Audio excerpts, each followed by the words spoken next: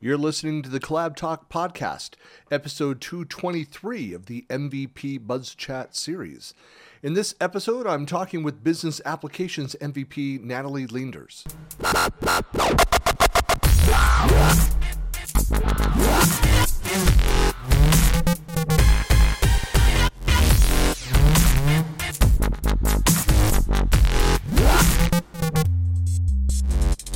Hey everybody, this is Christian Buckley doing another MVP BuzzChat interview, and I'm talking with Nathalie. Hello. Hello. Nice to meet you. Thanks for having me. It's great to have you, and always great to talk to brand new MVPs weeks in. So thank you for joining me. For folks that don't know you, who are you, where are you, and what do you do? So my name's Nathalie Leenders. I'm from the Netherlands. I work for a chemical company as a Power Platform developer, but I didn't actually start out in automation. So I have a change management ITIL, was more of a reporting IT background. And before that, I was actually a hairdresser.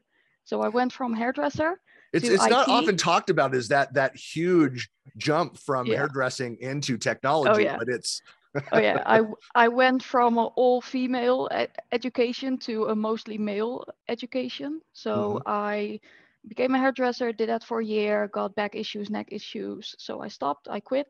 And then I did IT school for about 3 years. Then I started working in IT. I did change management, ITIL things. And I gradually rolled on to doing SharePoint management, Power BI. I did a few info forms. And then about 3 years ago, somebody gave me a call like, hey, there's a position open within the automation team. Are you interested? And I had no clue what it was.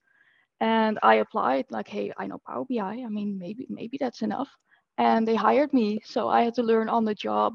And through that, I got to know the community, all of the online learning and everything that's out there. Then I started my own website and lo and behold, became an MVP about 2 weeks ago. So that's kind of well, congratulations. Me in a nutshell. Thank you. Well, you know, it's also I love seeing a lot of MVPs that work for ISVs, so independent software companies, or consulting companies. It's always great to see MVPs that are out in industry. So actually doing the not that the rest of us don't do the job, but you know, it's a little bit different. You're in industry, you're out there with the company. So you know, how important is that role? Is that like, how big is an automation to have an automation team? How big is that team? Yeah. What do you guys kind of own? We have quite a big automation team, and our focus is on replacing legacy apps because we're quite an older company, and it's also on enhancing the productivity and doing different automation. So we get requests after request. I'm currently working on 6 different projects. So it really depends on whatever comes in or we see a business need, and whatever I learn on the job, I then convert into a blog post or in a session without company details, of course. But it's still, every time I learn a new trick, I try and share that out to everybody else.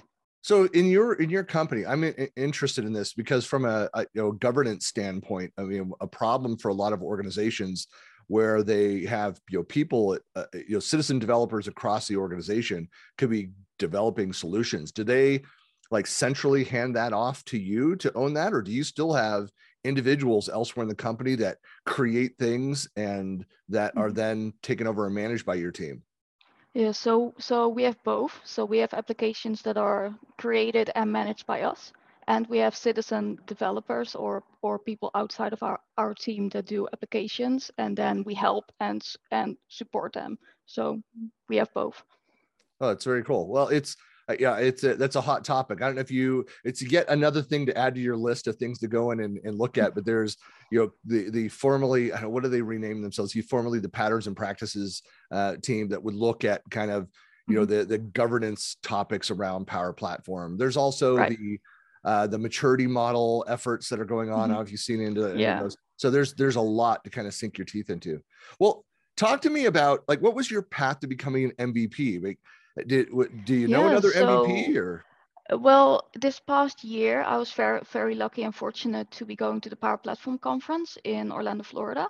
Mhm. And when I got there, I was just so amazed at everybody that was there, and that was sharing information, sharing is caring, and with all of the MVPs and Microsoft people that were there. And I met somebody there that became my mentor. And this person helped me out. And he was like, well, if you want to do a website, if you want to do sessions, go for it. So a month later, in November, I started my own website, started sharing tips and tricks and tips that I had on the job.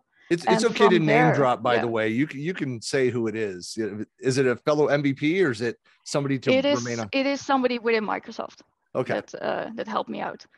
And then from there, I started doing more. I did user group things. I started doing demos. And then this person was like, hey, I want to nominate you for MVP. And that was in March or in February even. And I was like, no, I'm not ready. I mean, ready as you'll ever be, but it's more, I mean, I've only been part of the community since September, October, or November. So Mm-hmm. I haven't really done that much, in my opinion. But he's like, no, you've done plenty. I'm gonna nominate you, and if it doesn't happen now, it will happen later on. And then 2 months later, I got awarded MVP. That is great. Well, yeah, Yeah. I always tell people too, it's like, look, it is a bit of a black box of, you know, the process and things around there. And they go back and they look at like your prior year of work. But I mean, your Microsoft For me, it contacts, was 6 months. right? The body of work, you know, is substantial. Mm-hmm. It doesn't matter amount of time. There have been people, I know somebody who left Microsoft in less than 3 months later. They were doing so much in the community outside of their job as a Microsoft employee that it was substantial, and left Microsoft pretty much instantly, became an MVP. Yeah.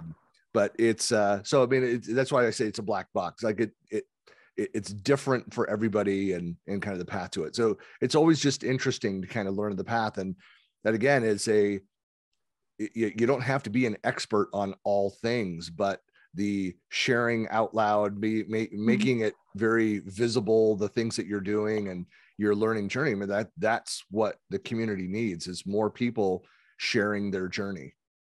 Yeah, and also, I mean, the word expert in itself, I mean, the technology is constantly changing. There's so many different changes and aspects to the technology. So, Yeah. so if somebody asks me, hey, are you an expert in this, and that? And my answer is always, well, I know a thing or two. Maybe I can help you. Because Yeah. it's always, there's always somebody smarter, or there's an, an another change out there, or different feature you haven't looked at yet. So I'm always kind of on the fence with the term expert. But yeah, Well, and I will say that, you know, for MVPs, you have to be especially careful, because like I'll hear a question to something, and the first thing I think is like, all right, I remember how it was. I know that there's been a lot developed. And then I try to think, is that public information yet?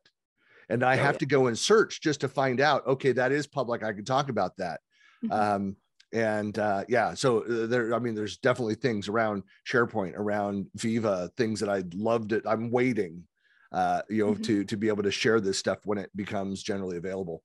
But that's, yeah, so that's something that, of course, like I do a monthly panel discussions on various topics, and I always give that warning and said, hey, MVPs and RDs that are out there, I don't know if you're familiar with the RD program, the regional directors, but you know, be careful of, you know, your NDAs, and be careful about what you're talking about.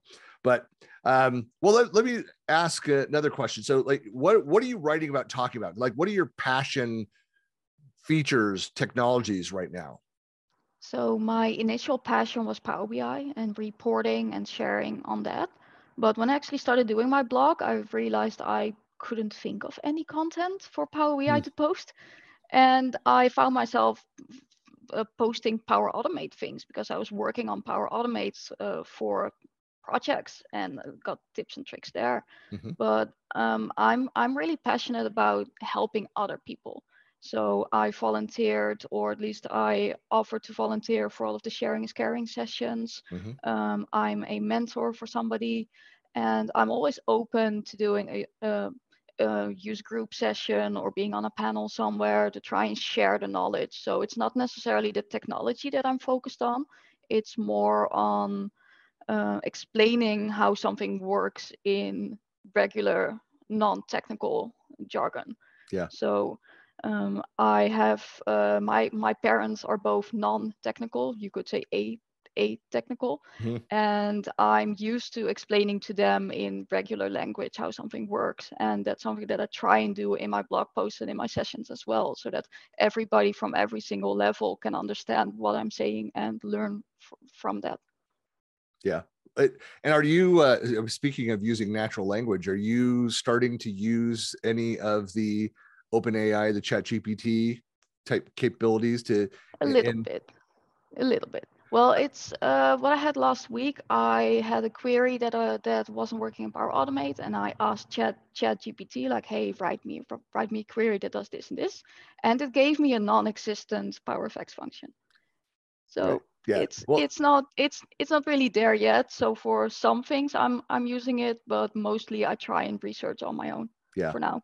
Well, that's I think that's I was going to say, good answer. It's like, that's the only answer right now. It's like, as a marketing person, it was go in and do things. It's great for, for idea generation. It's great for that kind of stuff. Like I used it where I was creating a chat bot, and I used it to help create some of the syntax, and it was correct. It worked. But it was a very simple request.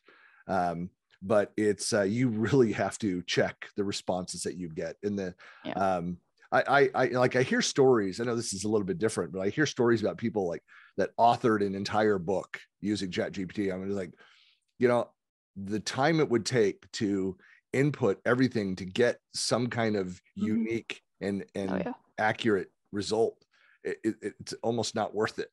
But no, it's something that I may have used ChatGPT to come up with a session title, but beyond that, I don't go into the actual session slides or any of the information. Right. Yeah. So it's more getting a more creative input in doing a catchy session title rather than me trying to have it write my whole session for me. Right. No, it's great in summarizing the content that I've already written, like where I'm writing like the meta description for an article, and I need it, a certain number of characters. Anyway, it's just always interesting. I know it's going to change real rapidly. There's a lot more that's coming, and we'll see. I think a lot of people's perspectives will change once the Copilot stuff starts going live, but we're all just kind of sitting together waiting. So I mean, I remember 10 years ago there were these chatbots. I think she was called Evie, and Evie back then I asked her a question and she gave me a response. Then I asked her something else, and then I really got into the conversation that she was learning from other people. So she started talking about the Force, as in Star Wars. I was like, wait a minute, you must have gotten that input somewhere. So back then, even 10 years ago, 10 or 15 years ago even, AI was already capable of learning. So I'm really excited to see what it can do in upcoming 5 years, 10 years. Yeah.